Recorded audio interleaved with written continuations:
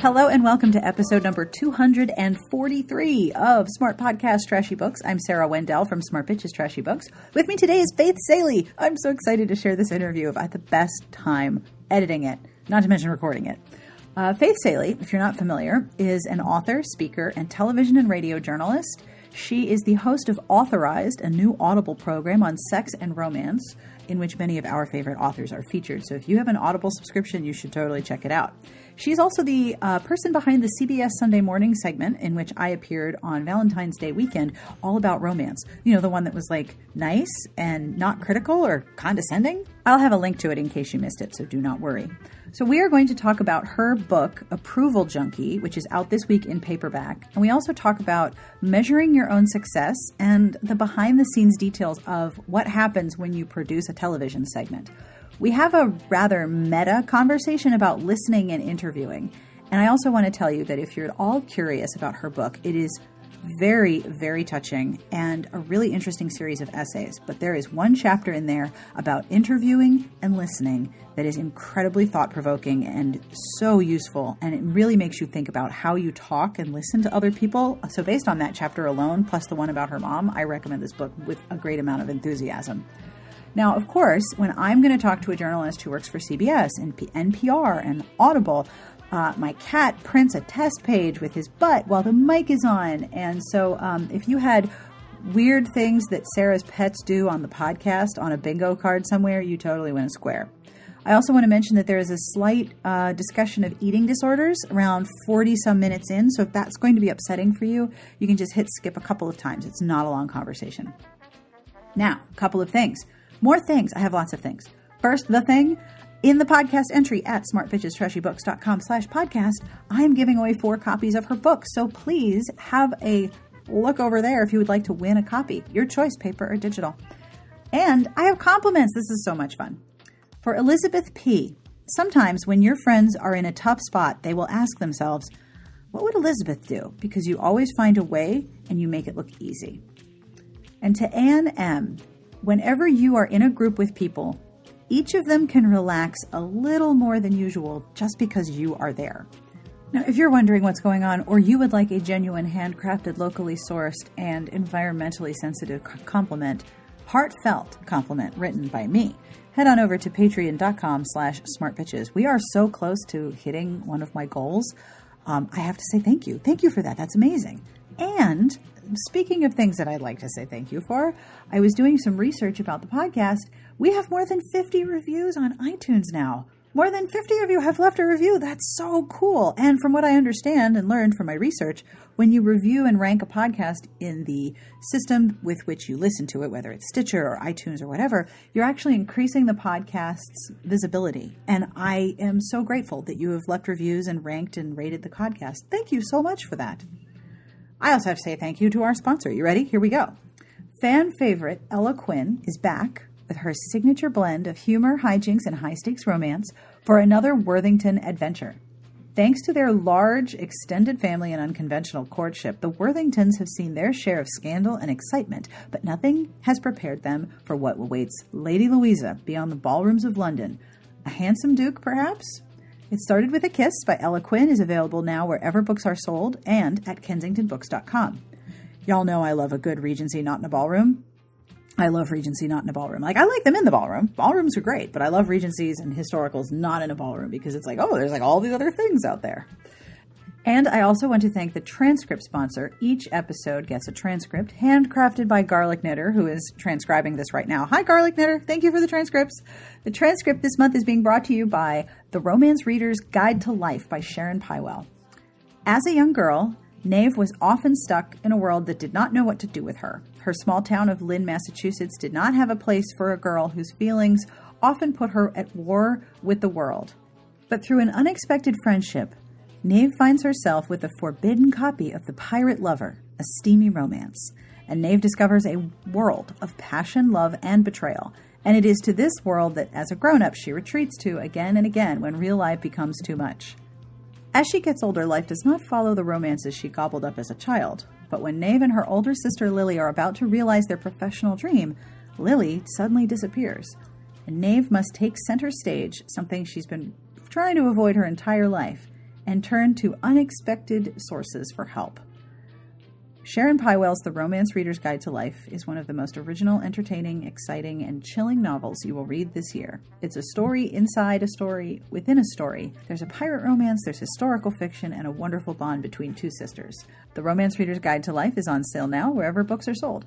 And I just realized I forgot to give you our address at iTunes when I was talking about reviews. Oops. You can see us at itunes.com/DBSA. And if you've left a review or you're going to, that's pretty rad. The music you're listening to is provided by Sassy Outwater, and I will have information at the end of the episode as to who this is and where you can find their fine, fine music. And of course, I will have links to all of the books we discuss, plus some of Faith's projects in television and radio in the podcast entry at smartbitchestrashybooks.com/podcast. And now, without any further delay, on with our interview.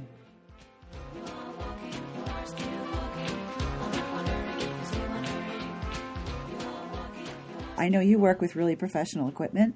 I have a call recording app that's attached to Skype, and my microphone is inside an old Amazon box in which I inserted acoustic foam with spray adhesive that I last used for a Halloween costume. So this is the kind of professional operation that I am running over here. Do you know the word kludge? Kluge? Like the light? I guess, isn't that a Klieg light? No, Klieg, you're right. Sorry. Yeah, so kludge is your word for the day. It's a great word. You will find it invaluable now that you know it. And you have kludged something together. It means an inelegant solution that totally works. You know what? This is my new favorite word. You're right. Yeah, my whole life is a kludge. I'm the Duchess of Kludge. Lady Kludge. Damn right, Lady Kludge. Okay, first of all, thank you so much for doing this. I am so excited to talk to you again. Oh, thank you. Are we going? Is it happening now as we speak? It can, unless you need to warm up or anything. No, I've been reading your book, Everything I Know About Love. I learned from romance novels. Well, hot damn. I'm really honored. I reread the chapter in your book on listening and am now completely freaked out that I'm the worst interviewer ever. Oh, of course you're not. Of course you're not. So I wanted to ask you questions about the CBS Sunday Morning segment because the behind-the-scenes part was the most interesting part for me. Yeah, because you're a huge part of it. Well, I mean, my house and my dogs were like completely amazed. Like there was so much stuff. It was amazing. What led you to pitch a story about romance to CBS Sunday Morning? Was it because of Authorized, or was it because you were like thinking, I need more books. Let me go find some people to talk to about that? It was 100% because of Authorized and how eye-opening the experience of reading romance novels and equally talking to the people who write them has been for me. And I have to tell you, Sunday Morning, sometimes when I pitch a story, they're very busy there. Sometimes I get no response because they're too busy. Sometimes I get a let me think about it. But as soon as I pitched this story, I got an immediate why, of course, from the executive producer. And we moved on it with unheard of alacrity, especially because, as you know, it was news pegged to Valentine's Day, which is always nice. So yeah, 100% because of the Authorized series that I'm doing for Audible. So I want you to know, in my professional studio, my cat is sitting on the printer and has printed a test page and is now freaking the hell out. So I'm waiting for the audio file. When I edit it, I'll hear all this weird noise in the background. What's your cat's name? That one be Wilbur. The other one is Orville. We didn't name them. But wait, you have cats and dogs? I have 2 cats, 2 dogs, and 2 boys. My house is loud, hairy, and sticky. Wait, where does the sticky come from? The boys most of the time. Okay. Because we just had Valentine's Day, and the amount of candy is really a close second to the amount of candy on Halloween. Like, it's ridiculous. I don't know if you got a sense of this after the segment aired, but we in the land of romance are very, very used to mainstream media coming over and being like, oh, it's Valentine's Day. Let's talk about those romance people. And 9 times out of 10, the segment is often very condescending or alienating. I wrote about this on my site that you have 2 sort of perspectives that seem to come out. You have someone who goes into the romance community and comes out and does a sort of perspective of I just went into romance land. You would not believe how crazy those ladies are. I barely made it out alive. It was terrible. They all read porn. Here's a picture of Fabio, and that's my segment. And then we had yours, which was like, one novelist named Bree Bridges was like, this was a literal fucking unicorn, this segment. It was a literal, like, you came in and you were like, y'all, this is so great. Let me tell you all about it. And we don't usually get that. So I just have to tell you, I understand why thank not. you. Thank you so much. I guess I'll say you're welcome, but that gives me way too much credit because all I did was find someone to help me literally shine a light on it and turn on a camera and record what you all have to say, which is 100% true and shockingly not amplified. For as important, I mean, let's just talk business, right? Like right. as important as the genre of romance is to the entire publishing industry, which is really not in a place to, thumb its nose at anyone. I guess I can't understand why any kind of coverage of romance would not be positive and almost amazed. I mean, I've never been involved with such a open-minded, welcoming community, not to mention feminist. It is all true. And yet so often we get okay, so tell me about those horrible books that you read. Tell me about the sex scenes. As an example, before I spoke to your producer, I had received press inquiries because it's Valentine's Day and that's what happens. From reporters who were like, oh, billionaires are a thing in romance and Donald Trump is a billionaire. So he must have started that. And I was like, I can't even reply to this. I don't have enough time in my life to correct this angle. Like I don't have the energy to manage that inquiry because it's so incredibly wrong and horrible. And when I spoke to your producer, I was like, please don't let this be the third because these things always come in threes. Don't let this be the third. So the questions that you asked and the questions that your producer asked were such from a different angle. I can't tell you how rare that is. Like, seriously, it was wonderful. So thank you for that. Well, it is true. It is truly my pleasure and my honor, and I'm humbled by your thanks because really, I feel like I did so little. And honestly, on Sunday morning, we shoot a lot, as you know, because I talked to you for well over an hour. Oh, yeah. And it gets, just because that's the way the show works, it has to be edited down to such a minimal amount. So what was hard for me was knowing all the stuff that we couldn't put in there. I mean, I as you know, I talked to Eloisa James in that segment and hearing from her about how romance novels are have huge audiences in like battered women's shelters. Oh yes. And for women who are learning English as a second language. Yep. And just how important, and hospices for yeah. both the people who are dying and the nurses who are taking care of them, and just how big a role the genre plays in people's lives at their most vulnerable or most meaningful times. I wish we had time to include that as well. It's very true. And when we as readers have books that we want to give away, the places that we give to are hospices, the homes where families live when children are receiving hospital treatment. Like sometimes it's a Ronald McDonald House or a Coles House. Those have huge romance libraries. Nursing homes, both the staff and the women and some men who live there. It's very much a genre of taking care of people, both in the people who write it and read it, and also what the books themselves do. Like they have a job and they do it really well. So I didn't even know this until I posted on my Facebook page, posted a link to the story that my oldest friend, and by that she and I are the same age, but we met when we were 6 years old in CCD, which for people who aren't Catholic, that is basically Sunday school. And she wrote her son was born with a congenital heart defect, and I don't know how many I think he's 7, and he's had just countless open heart surgeries. And after I posted this, she said, I don't know if you know this about me, but I read romance novels, and I became addicted to them during, I don't know, Michael's 4th or 5th open heart surgery. I went through all of Julia Quinn, just those late nights sitting by his bed in the hospital. And that's lovely. It was lovely. And it was so meaningful that she shared that. And then it's also, I just have the coolest job in the world because it was so cool that I got to talk to Julia Quinn, that I've gotten to be introduced to this genre at the same time that I've gotten to be introduced to the people who write it. And in fact, tonight I'm lucky enough, I'm going to have a drink with Damon Suede, because when I interviewed him, we totally hit it off, because how can you not hit it off with Damon Suede? And so, you know, we're meeting away from a microphone to chat. I love that. That's awesome. Do you think most of your listeners know who Damon Suede is? Yes, very likely. Oh, good. Okay. You ought to. Oh, yeah. I absolutely do. Now, you told me that the first draft of the segment for CBS Sunday Morning was longer. Oh, yeah, always. They're always long. And I love this because, like, 8 minutes is on television is long. And, you know, we're all novel readers. So, like, wow, an 8-page novel would not make us happy. But that's a long time in television. Yeah, it was about, it timed out to about 8 minutes. And then as it aired, I think it was about 5. Yeah, it's a terrible metaphor, but in television and in comedy, people call it killing babies.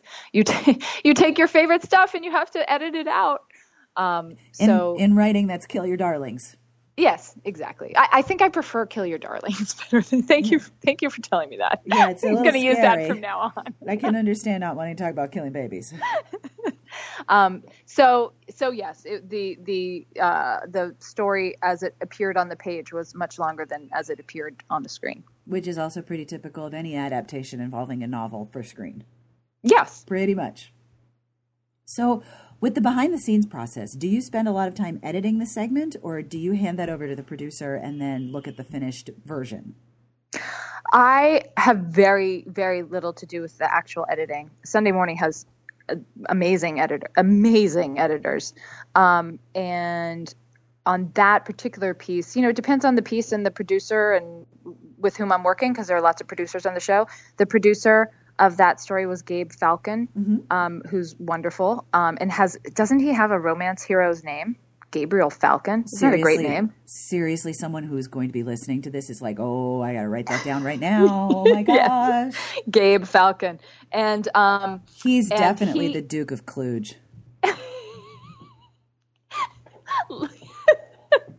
Gabe Falcon, Duke of Kluge. I'm going to tell him to put that on his business cards. He better.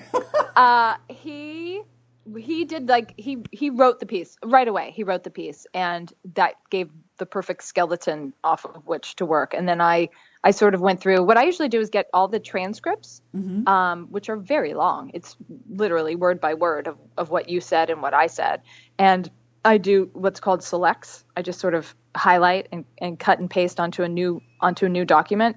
These are the things that, I think everybody should hear. Right. And when you tape as long as we did, because as you recall, we taped for over an hour, there's a lot of stuff that I know we're never going to use. It gets really detailed or digressive, and not just with you, but with anybody who's talking. Of course. And so I've gotten to the point where I can easily scan down, 12 pages of a transcript and know that, we're going to use these 2 sentences here and these 2 sentences on the next page. And so I sort of polished what Gabe put together, and we massaged the language a little bit, and then it went into editing. It was a very quick process, which I have to tell you again, it's unusual, at least for my participation at Sunday Morning, for something to move so fast. I mean, the story writes itself, and it was also such a nice story to hang on, the sort of dual life of Eloisa James, because the fact that when Eloisa James started, that is her pen name. She is Professor Mary Bly in real life. And the fact that when she started becoming a best-selling romance novelist and couldn't tell her colleagues and had to have this double life, I think that's so emblematic of the way that romance has been treated in our society. Obviously less and less so, but women feeling ashamed or hiding what they're reading. Is analogous to Professor Mary Bly having to hide what she's so successful at doing for a living, which of course she doesn't have to hide, doesn't hide anymore. It's very true. And even when I introduce myself to someone and end up having the, what do you do conversation, I usually say I run a website about romance novels. And I get one of several responses, but most often from women I get, I read those all the time. But it's a whisper because I don't want anyone else to overhear. With the Authorized segment, that was your introduction to romance, right? Yes. I mean, unless you count Pride and Prejudice, with which everybody who has a brain in her head, read in high school and fell in love with. I do love that book, I have to say. Although a lot of people don't necessarily think of it as a romance. And you kind of have to argue with people like, nope, that's a story of courtship and it ends happily. So structurally, it has a lot in common with what you think of now as a romance novel. I want to pursue that. I just also want to tell you there's drilling 4 floors underneath me. So Fabulous. 5 floors. So if you hear that, I'm sorry. It's not like I'm using a vibrator while I'm talking to you or if you an were, I wouldn't toothbrush. mind. I know you wouldn't judge. Never. Why would someone say Pride and Prejudice is not a romance novel? Oh, because they're being snobby? Yeah, because it's approved as literature and romance definitely isn't. Do you believe that romance is not literature? It's really interesting because we talked about this when you were interviewing me, and then we talked about how Eloisa James had discussed it. Yeah. And she says it's not. Yeah. And I say it is, but I think that what that means is that we are defining literature very differently between the two of us. I think it is. I also think that examining pop culture at any time period now or historically is a very important aspect of studying history.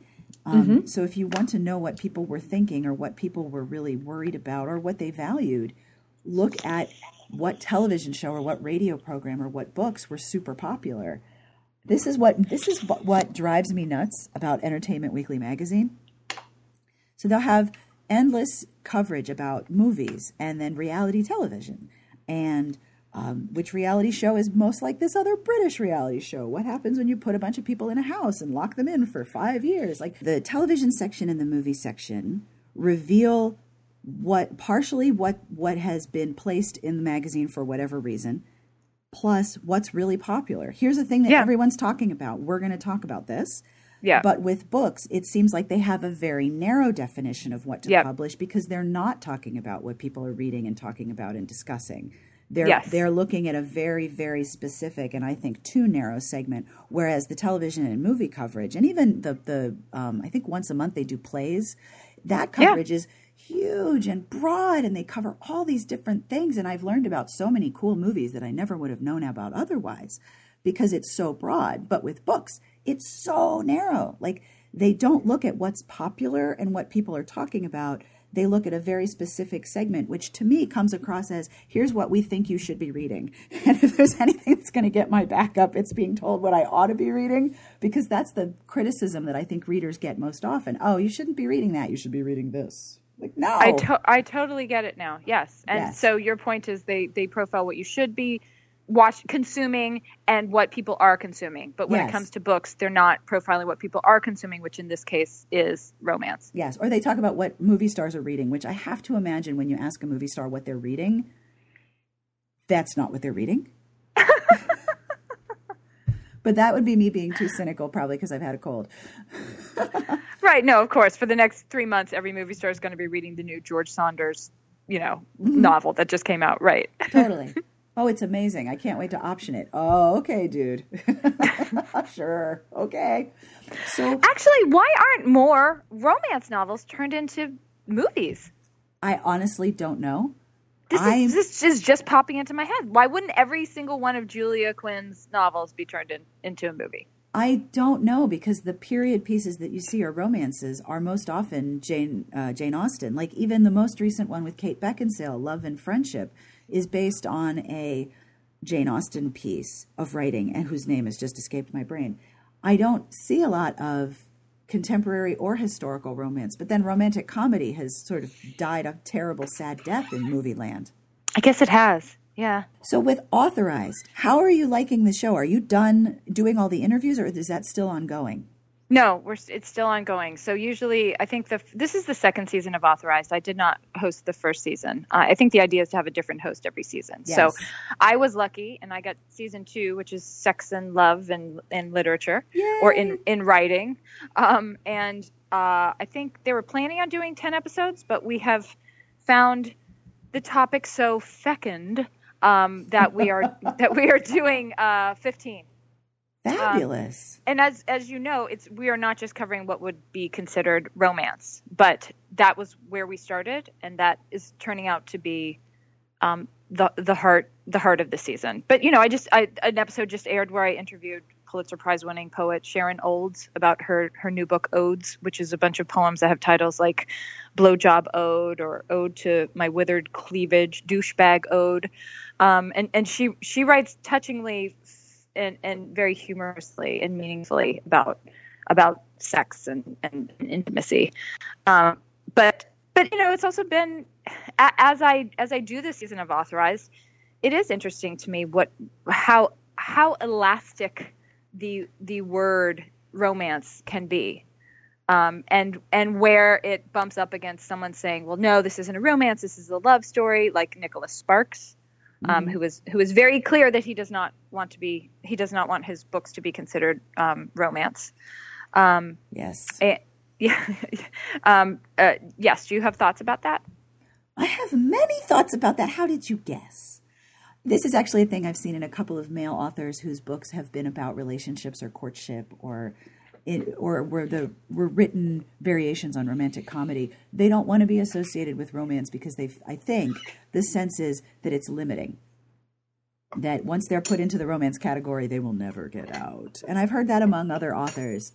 I can see why they feel that way. I wish they didn't say it, but I'm not in control of that. So I have to just sort of say, oh, okay. And also, I don't think his books are romance either because somebody's going to die. Yes, that's true. And that's of the many reasons he gave, that is one of them. Like he is not writing towards a happily ever after. Oh, no, he's writing towards happily ever cancer. Oh, God. Although it is happily ever after at the box office for all of his books, it seems. Oh. And your dogs agree.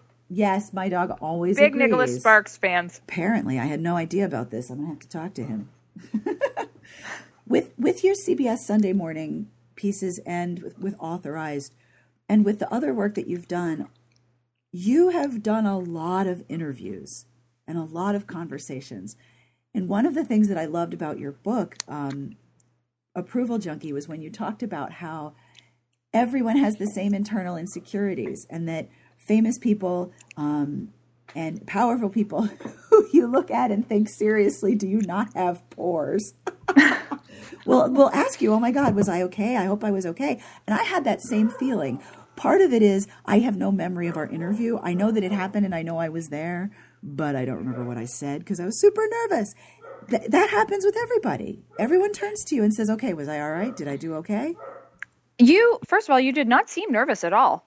At all, really. I mean, also because there's no question that you knew all the answers. You know what I mean? This is your passion.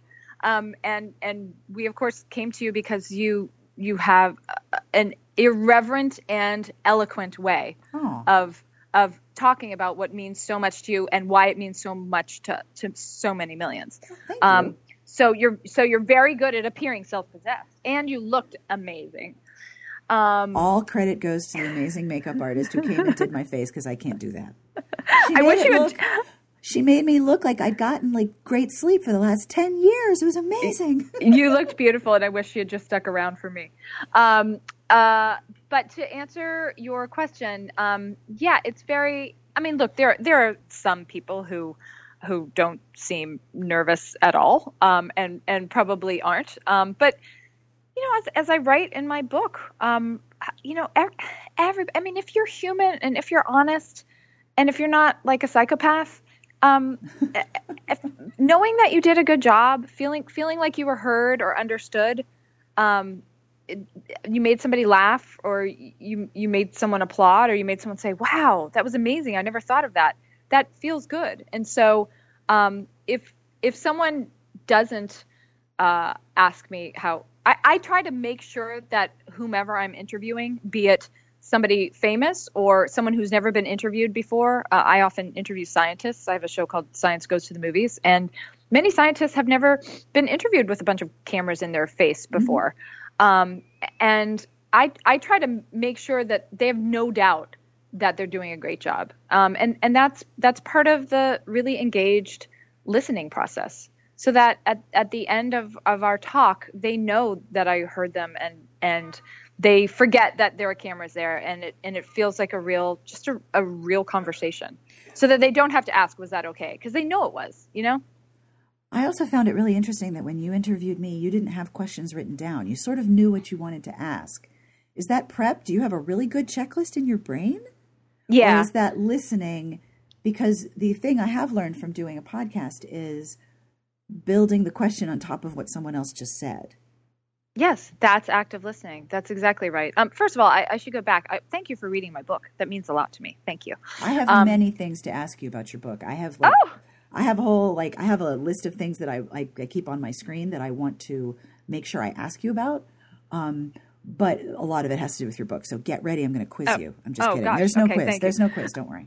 But to answer your question, you have figured out the art of interviewing. Not like I'm the master of it all, but you come at it with preparation. I had a running start right with the romance thing because I've been doing Authorized. And on the train ride down to DC, I was, I had looked at your website and read some of the things you'd written a few days before, and I wrote down the act of writing things down. I have a slightly photographic memory. I wrote down questions I knew I wanted to get to. But then, I have to listen to what you're saying so that if you say something provocative or interesting or something I don't quite understand, well, then I must ask a question about that next. I can't just look down at, next, I'm not supposed to pursue that thought. I need to look down and go to my next question. That's not the art of interviewing, right? Mm-hmm. I mean, it's kind of, I don't know if you ever did, you're a very funny person. I don't know if you ever did any improv comedy. No, I have not. Never. Well, you intuitively understand how it works, which is, listening and affirming what somebody says. Everybody calls it yes and adding to it, right? So that's what a good interview, that's what a good conversation is. I mean, you mentioned that chapter in my book. The reason I write an entire chapter in my book about what I learned by being a professional interviewer is because all of those skills can just help you be just a better person, a better friend, a better listener, a better parent, partner in real life. That's very true. I also feel like if I were looking at you as you answered my questions and in between questions looking down at a piece of paper on my lap every time, it would stop the flow of what feels like a genuine organic conversation. Yes, because the paper is a party in the conversation that you can only talk to. Yeah. And you on the other hand, you across from me would feel like part of a checklist. One of the things that I've been asked a lot when, how do you figure out what to ask somebody? How do you create an engaged community on a blog? How do you constantly get comments? Because a lot of bloggers will measure their success based on the number of comments. And I'm always telling people, don't do that, because for every one comment, there are at least 10 to 15 people who read it but just didn't want to say anything. So you have to measure by some other indication. The comments are not a measure of your success. And even the measurements that you do have are flawed. Facebook shares are controlled by an algorithm you have no access to. Twitter retweets and all of that Twitter attention also controlled by algorithms you have no control over. The number of comments does not indicate the success or how you reached someone with a blog. But when I'm asked, how do I develop a conversation, I call it the Valerie Plame rule. So after Valerie Plame was outed as a CIA operative and everyone was like, how did you stay undercover going to nonstop DC cocktail parties with your husband? How did you do that? She said something along the lines of that there is nothing more addictive and intoxicating than saying to someone who's talking to you, that is so interesting. Tell me more. That's right. And that's right. Oh, that works perfectly. So if you're in a conversation with somebody and you don't know what to say, just ask them for more. And when you're writing a blog post and you want people to respond, the call to action is usually a question. Well, what about you? What do you think? Yeah. People always want to be heard, and it's funny because my kids know now. They don't. I have like 5 different jobs, and I don't think they know exactly what I do on all of them, but they do know that mommy interviews people, and they have a doctor's kit, and it has a real stethoscope in it. So they like to put the stethoscope on, and then if you talk into the part that you put on your heart, they can hear themselves. So they use it as a microphone. And so they like to play interview because that's what mommy does. And it's funny because I was just explaining to my son, who's 4, the other day, he loves to ask questions, but he doesn't wait for the answer. And I was saying, Augustus, my son's name, Augustus, part of the really important part of an interview is after you ask the question to really listen. You have to stop and listen to what the other person says and not interrupt them with your next question. Now, that's a lot to ask of a 4-year-old, but that's exactly what you're saying. We are all so hungry to be heard. We are all so hungry to have to be invited to share what we think. And I want to thank you, because I'm sitting here with my lavender legal pad in front of me on which I love to take notes. And I just wrote success doesn't equal number of comments, because whenever I do anything, especially on Sunday morning, if I do a commentary, which obviously involves having an opinion, I basically, the people who bother to write comments in that kind of venue are the people who hate you. Oh, God. So the people who agree with me are probably not going to take the time to write, "You go, girl," or you nailed it, right? Mm-hmm. It's the people who, and I think this is so misogynistic. The people who want to write and tell me like how ugly I look, or how my voice is too high. I mean, how many men who have opinions on television or in media do you think get responses that take down their looks? I mean, not ever. Hardly ever, right? I mean, we all make fun of the way our president looks, but you have to. That's patriotic. But anyway, but you're right. That is, I mean, one does want to start a conversation, so it's nice to see a bunch of comments. But you're right. The number of comments cannot be a measure of your success. Weird, because in a lot of ways you have to figure out how to measure success on your own rubric, on your own sort of scale. That's my book. That's It is. Approval Junkie. Yes, exactly. And people who are wiser than I figure out how to do it sooner in life. But yeah, you have to come to a place where you've tried your best and done a good job, according to your own definition. Yes, that's absolutely true. There's a wonderful book that I just read called Pretty Face, which is the sequel to a book called Act Like It. And if you like contemporary romance, you would love these books. They take place in the London theater scene. So I don't think I've read any contemporary romance. Oh my God. Now, I will send you. Okay. Well, you don't have to. I'll write it down. Okay. Pretty Face and Act on it. Okay. Act Like It and Pretty Face. Act Like It. So the hero of Act Like It and his now wife show up in the sequel, Pretty Face. And Pretty Face is about a woman who is blonde and buxom and has a really high, breathy voice, sort of like Marilyn Monroe. She got an acting job, and it was as the drunken home-wrecking floozy on an evening soap in Britain. So she's been hideously typecast, and she's trying to get out of that. So she auditions for a very prestigious play as one of 3 Tudor queens. She's auditioning for Elizabeth. And she gets the part partially because the press of hiring that actress is going to bring attention to the show. But then she starts to really have this wonderful and powerful, not even attraction. In the book, they call it recognition. Like they recognize each other almost immediately as fitting together. But he's older. He's the director. He owns the theater. There's like all of these reasons. And so there's a lot of negative press about her and him and the play. And she's always had negative press. And she's always dealt with fans who will walk away and say things like, "Wow, she's so smart. I thought she was just a dumb hoe," that kind of thing. And during the book, the hero of the previous book, Richard, says to her, and I had loved this so much I had to write it down, "Play to the public, not your critics. The public has paid a lot of money. They're there for a good time. And once the curtain is up and they're caught up in the plot, most of them are backing you." And I had to That's wonderful. Right? I had to write that down because it's really easy to hear the people who are confident and able to speak up about how much they don't like what you do. But most of the time, the people who don't comment, who don't say anything to you, who just come back every day and read your website, which is how you make, a living, those are the people who are in your corner and they're glad you're there. That's wonderful. Will you send me that quotation? Dude, totally. Yeah. And speaking of quotations, may I please tell you I'd like to cross-stitch 2 things from your book? Oh, yes. What are they? Okay. So the first one is approval of your own life is called gratitude. Okay, so that hit me right in the feels, all the feels. It was like a direct punch to my deepest feels. Because it's so true. And it's for me it took a long time to get there. It took a long time. I mean, I lost my mother.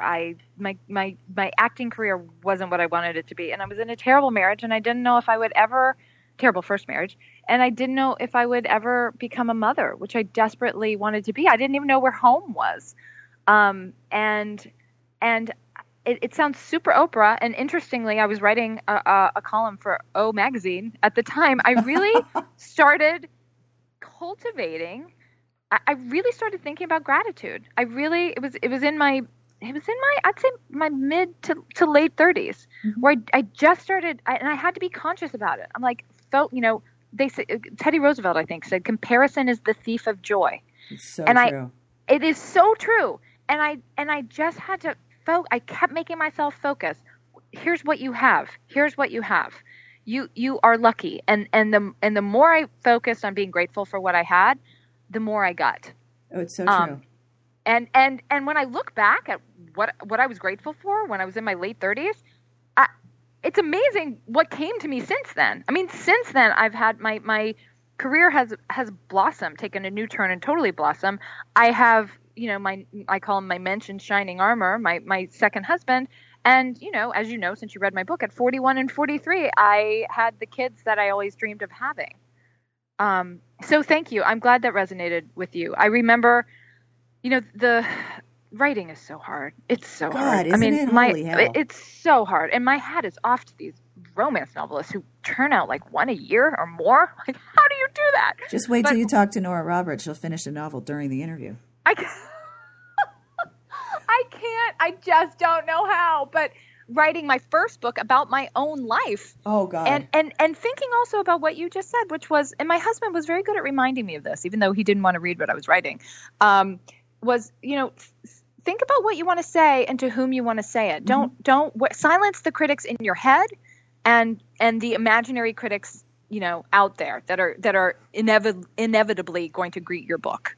And I did often think while I was writing my book, what do I want to share with, say, the early 30-something me who's out there maybe looking for a book that will give her hope, that seeking approval won't undo her, and someday she will win her own approval. Yes. So anyway, I remember the moment when I wrote that sentence. It kind of came to me. It wasn't something I'd been carrying around. It kind of came out of me. Approval of your own life is called gratitude, and it's not something I've mastered. I mean, I think those days when I'm most exhausted, I have to stop and think, why am I tired? Oh, I'm tired because I have the 2 kids I wanted so bad. I'm tired because I have 4 jobs, but do I love my career? Yes. Mm-hmm. So. I also love the idea that you have to sort of take a look at the things that you have and ask yourself, well, does this make me happy? Am I happy about this? Okay, if yes, then I should appreciate it. And if no, then maybe I can change it. Yeah. And women, I think more than anything, whether it's because we're reading a romance novel, or we cut off our hair, or we made a huge life change and decided to do what we wanted, women are the recipients of so much messaging that you're not supposed to do that. You're supposed to be this one very specific, narrow thing. And if you are deviating from that, you're doing it wrong. And I think that when you get towards your late 30s and into your 40s, I have this theory that everyone has a give a fuck card. And with each advancing age, you get like 10 less fucks. So like I'm 41 on my renewal this summer. When I turn 42, I'm going to get like 3 whole fucks for the year. And I have to use them wisely about what I'm going to give a fuck about. So as you age, the fucks you have to give decrease substantially. Oh my God, you just nailed it. That's your next book. That's so great. It's so true. And I have to say, I mean, and I write in my book, I have this, the last chapter, the paperback version is about to come out in April, and it has a new chapter, but the last chapter in the hardcover, I write a letter to my daughter, and I say, this letter is to my daughter and not my son, because, unless he identifies as a girl, this applies to you, Minerva, my daughter, because in this world we live in, women are subjected to so many different more ways to win or lose approval. Yes, we really are. And you're right. As I've gotten older, I mean, I also think if you become a mother, you will undo yourself if you give too many fucks, right? Oh gosh, yes. That just opens up a whole range of things, new things on which you can be judged. Mm-hmm. Oh yeah. I like to joke that it takes a village not to raise your child, but to tell you how you should be raising your child. Oh my God. Wait, hold on. I have to start cross-stitching everything. I feel like you're my therapist. This is needlework with Faith and Sarah. when I was reading your book, Everything I Know About Love, I learned from romance novels. I hope this doesn't sound self-aggrandizing or self-satisfied, but you were talking about the heroine of a romance novel. In order to achieve her HEA, she has to come to. This sounds so simple, but for some of us it's so hard. She has to figure out what she wants. Yes, she really has to figure out what she wants, and she has to know she deserves it. Yep. And then she has to also ask for it. And when I was reading that, I thought it made me think of my own life and the way I've written about my life and in Approval Junkie, which is that's when my life changed. I mean, when I figured out what I deserved, which was to be loved for who I am, that's when I knew I had to get out of my first marriage. As painful as it was and as addictive as it had been trying to seek someone's approval, my ex-husband's approval over and over, because we got into a really good fucking dysfunctional groove there. And once you're in a groove, even if it's dysfunctional, you want to keep it going, right? Yep. Bad cycle is still a cycle. Yeah. And so once I got out of that, now I wasn't reading romance novels at the time, but maybe if I had been, this would have happened with more alacrity. And also that put me on the path to, it didn't happen right away, but it put me on the path to meeting a man who wanted me miraculously, I don't know why, just as I was and just as I am. And also, and of course you know this from my book, my first date with John, who is my second and final husband, God willing, was the night before I started the process of freezing my eggs. And I think that's not a coincidence. I had taken life by the horns, and I had decided I'm going to be a mother. I'm going to make this is what I want, and I'm going to ask for it. I'm going to do it. And so I was going to be a mother no matter whom I met. And then it just so happens that this man comes into my life when I had the momentum of my own approval, right, behind me. So I kind of felt like, look, life's not perfect, but I do have an HEA. And I kind of feel like it made me look back on my life and think it's a little bit of a romance novel. Well, part of, I think, being happy is liking yourself. The other thing that I want to cross-stitch from your book is I started hating my body for being something that was growing without my permission. Oh my God, the feels. So I am. Did you have your period at 11 years old as well? Oh yeah, and I wore a bra in 4th grade. Yeah, me too. But when you talked about that, I was like, oh my God, I remember that feeling that I'm not in control of my body and it's doing things that I don't like. Whereas in your book, you went in a very different direction. You controlled what you ate to an extraordinary degree and got praised for it. Oh, yeah. Yeah. I mean, I had an eating disorder. I got my own praise mostly. I mean, I finally, once I could make my breasts go away, my, period go away, I felt totally triumphant. And surely there were, it was under 100 pounds. But surely there were people who were worried about me, but I never, as an approval junkie, I never got so skinny. Like I never reached 80 pounds. I didn't have to be put in a hospital. I wanted to continue to make good grades and be fairly perfect and, and frolic around in, preteen clothes. But yeah, it tells you a lot about our society that when someone gets really, really quite skinny, it's, there's not a lot of opprobrium there. There's mostly validation.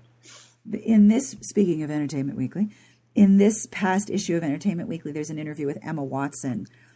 And she talks about how when she would put on a pretty dress and put on makeup and go to a premiere, she would get hundreds and hundreds of times the positive feedback and praise than when she read an article and did research and learned something and wanted to talk to somebody about that. That looking pretty and adorable and beautiful was way more, it would create much more praise and interest than when she learned about something and wanted to tell somebody about it. Yeah. It's so true. this will be very interesting as I raise my daughter. You know, she's 2 3/4 now, but this is look, I hope she reads romance novels. I hope they teach her what's important and what's empowering. The one thing I love the most about the genre is that it is in a lot of ways our literary inheritance, because most readers discover it from either being given the books by an older female relative or friend, or by stealing them from the secret collection of an older female relative or friend. So you get like almost like a 50-50 split. Did you steal them from your aunt, grandmother, mother / babysitter, or did they give them to you openly? And you'll get a little bit of both. That's so sweet. I don't know, for some reason it reminds me of The Red Tent, right? Yes. It's so female centric. Yes. And I love that, even though there shouldn't be any notion of subterfuge, I love that it's still there a little bit. Oh, it's very much there, especially if you're giving the book to someone who's on the surface not old enough for the content. Yeah. Oh, yeah. And so this is the genre that we pass down to younger women and share with them, because it's going to say, this is about you in a lot of different ways, and you are important, and so is your happiness. And this is all of the genre is centered on ensuring happiness, which is not something women are told that they deserve. But what about you? Would you encourage, I mean, I'm sure you would encourage your sons to read it, right? Are they interested yet in reading what you love to read and write about? No, they're very much not. I am always interested in what they're reading, though, because the books that they read are also so good.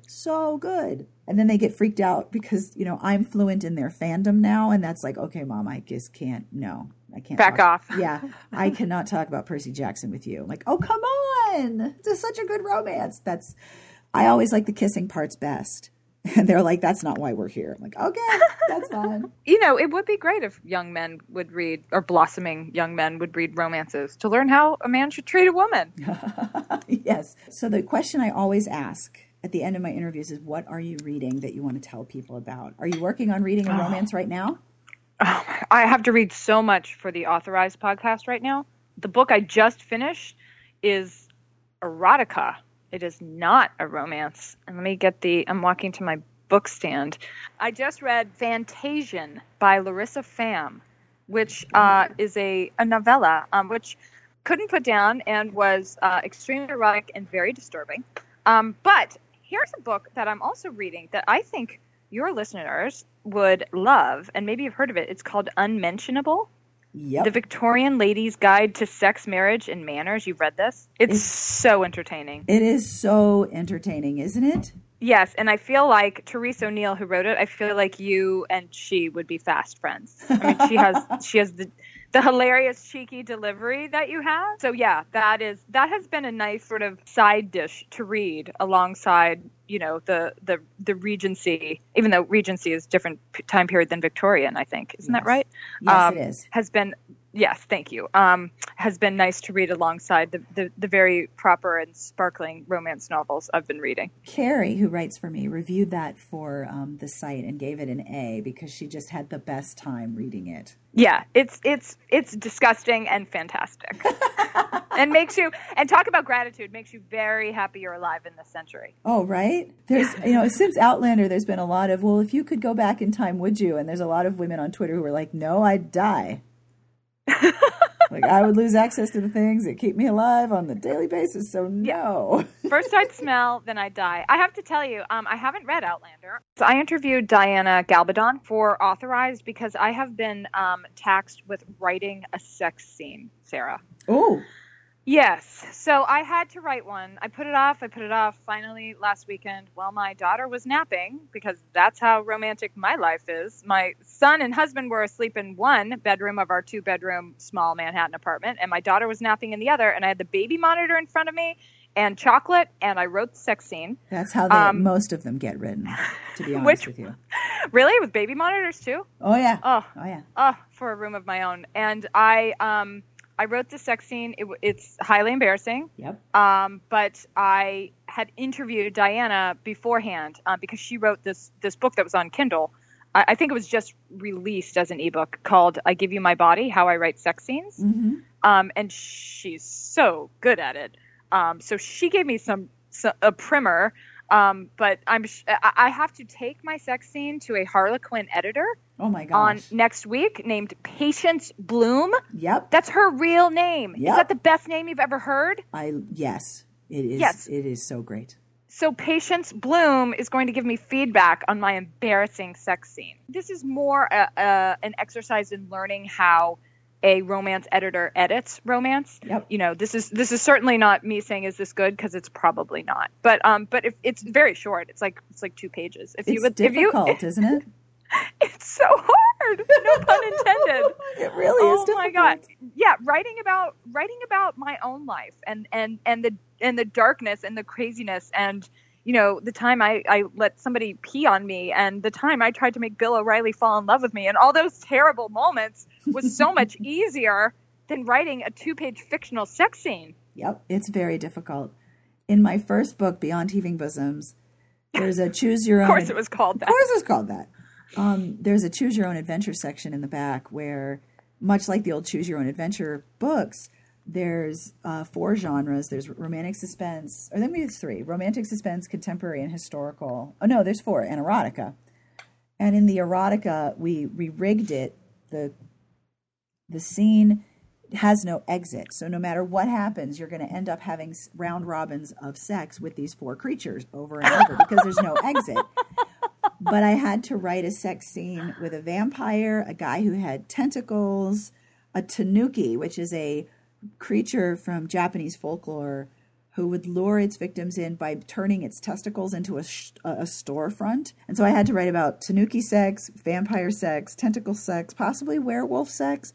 It was the most difficult thing. It was so, so tricky. Okay, I'm glad you didn't just say it was the most fun thing, because I don't have that gene. I mean, I guess for some of these amazing writers, it is fun, and it is maybe easy. For Nora Roberts, I don't know. For me, it was so hard. It's very difficult. And I also noticed that for my own experience as a reader, there are some writers who I know do the sex scenes so well that I'm excited and anticipating reading them because they're beautiful. And then there are other times where I'm like, skip this page. Yeah, okay, they're still doing it. Skip this page. Yeah, okay, and now they're done. Back to the dialogue. Wait, but you just said beautiful. Beautiful? That's the first word that comes to mind, not like totally hot? Yeah, absolutely. Okay. Because they're written in a way that is both erotic and lyrical. And it's a really good sex scene in a romance novel, in my never humble opinion, is one that both creates a physical experience for the characters, but also creates an emotional experience for the characters. Like there's the momentum of the story is going to keep moving forward. Yes. With this scene. I think it was Lisa Kleypas who said that a good sex scene will both solve a tension in the story, but also create a mess for them to deal with. It's going to make things better. It's going to make things worse. When you said a mess for them to deal with, I was thinking much more that literal. Is really I was like, that's disgusting, Sarah. That's a really poor turn of phrase. Well done, past Sarah. Yes. So I recently met Lisa Kleypas, and she gave me her book. I haven't gotten to read it yet, but she is so adorable, so Southern and lovely, and I cannot wait to read her book. Oh, she's such a good writer, too. So can you tell me who writes your favorite sex scenes? Okay, so Lisa Kleypas. One writer. Lisa Kleypas writes beautiful sex scenes. So does Julianne Long, who writes historical and also contemporary. But far and away, whenever I'm reading a Lisa Kleypas novel and I get to a sensual scene, there's almost always a moment where I'm like, this is just beautiful. And I'm so glad I get to read this. Because in some books, the sex sort of brings a halt to the plot because they're going to, resolve all the sexual tension. Now, it's part of the story in such an organic and intrinsic way, and it's written beautifully. She writes really beautiful sex scenes. Okay, I have her book. What is it? Finding Mr. something? Mr. Witherbottom? I don't know. What is it called? Marrying Winterbourne? Yes, that one. Finding Mr. Witherbottom. I'm sorry, Lisa. Yes, I have that by my bedside. So after I get through the things I have to read for my interviews, I can't wait to read that. Oh, it's wonderful. And that is all for this week's episode. I want to thank Faith Salie for hanging out with me. And I want to remind you, if you are listening, I am giving away 4 copies of her book, Approval Junkie, which is out now in paperback. You get your choice of format, paperback or ebook. The entry form is on the podcast entry at smartbitchestrashybooks.com/podcast, and the giveaway will be open until Thursday, April 27th. So please head over and enter if you would like to win a copy, because it would be really cool. I think you'd really like it. It's pretty personal, and you learn a lot about faith, but there's also that chapter on interviewing and listening is something I'm still thinking about. So please stop by and enter. All I'm asking for is your email address, and I would never give it or share it or show it to anybody. It's just so I can contact you if you win.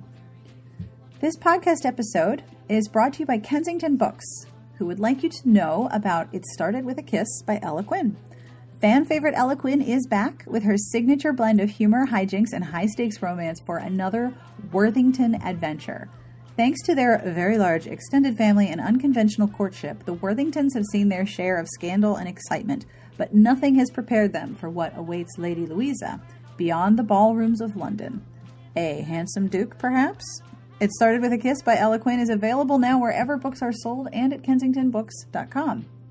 And our transcript is brought to you by The Romance Reader's Guide to Life. Chevy Stevens, who's the New York Times bestselling author of Never Let You Go, says that The Romance Reader's Guide to Life by Sharon Pywell is a fascinating blend of genres that flows together seamlessly, creating the most original story I've read in a long time.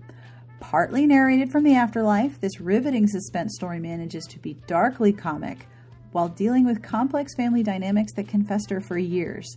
The second narrative, an intriguing pirate romance, is deliciously entertaining, but the real love story in this book is the one between sisters and their bond that cannot be broken in any life. The Romance Reader's Guide to Life is a story within a story within a story. There's the pirate romance, there's this wonderful relationship between the sisters, and a world that's determined to hold them back. The Romance Reader's Guide to Life is on sale now wherever books are sold. The music you're listening to is provided by Sassy Outwater. You can find her on Twitter at Sassy Outwater. This is Caravan Palace. This is from their 2-album set, Panic and Caravan Palace. This track is called Pirates. Appropriate, right? I was super excited when I found it. I also really like these tracks. They're really fun music to listen to while you're working. So if you haven't had a chance, I will have links in the podcast entry. You can check out this 2-album set. It is a great deal. I will also have links to all of the books that we discussed, plus a link to the CBS Sunday Morning segment, Faith Salie's program, Science Goes to the Movies, and Authorized Season 2, a program from Audible. If you are an Audible subscriber, you already have access to Authorized, and both Season 1 and Season 2 are terrific. You'll see a lot of authors that you really like interviewed in Authorized. And I have to tell you, I can't believe I forgot to tell you this. Seriously. There is an interview with Sophie Kinsella of the Shopaholic series. The interview with Sophie Kinsella is so great. It is so interesting. And her perspective on what you call quote-unquote chick lit is brilliant. But you should totally listen to that one. And the one with Beverly Jenkins. And the rest of them too. Who am I kidding? If you're like me and you walk the dogs or you go out and take a walk every day, this is a great show to take with you while you go. And I want to remind you, if you're still listening, hi, you're awesome.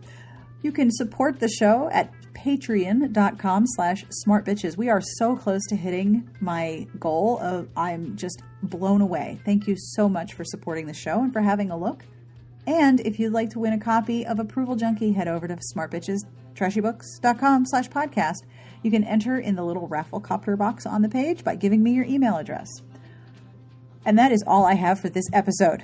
On behalf of myself, both of my cats, Faith Salie, everyone here, we wish you the very best of reading. Have an excellent weekend.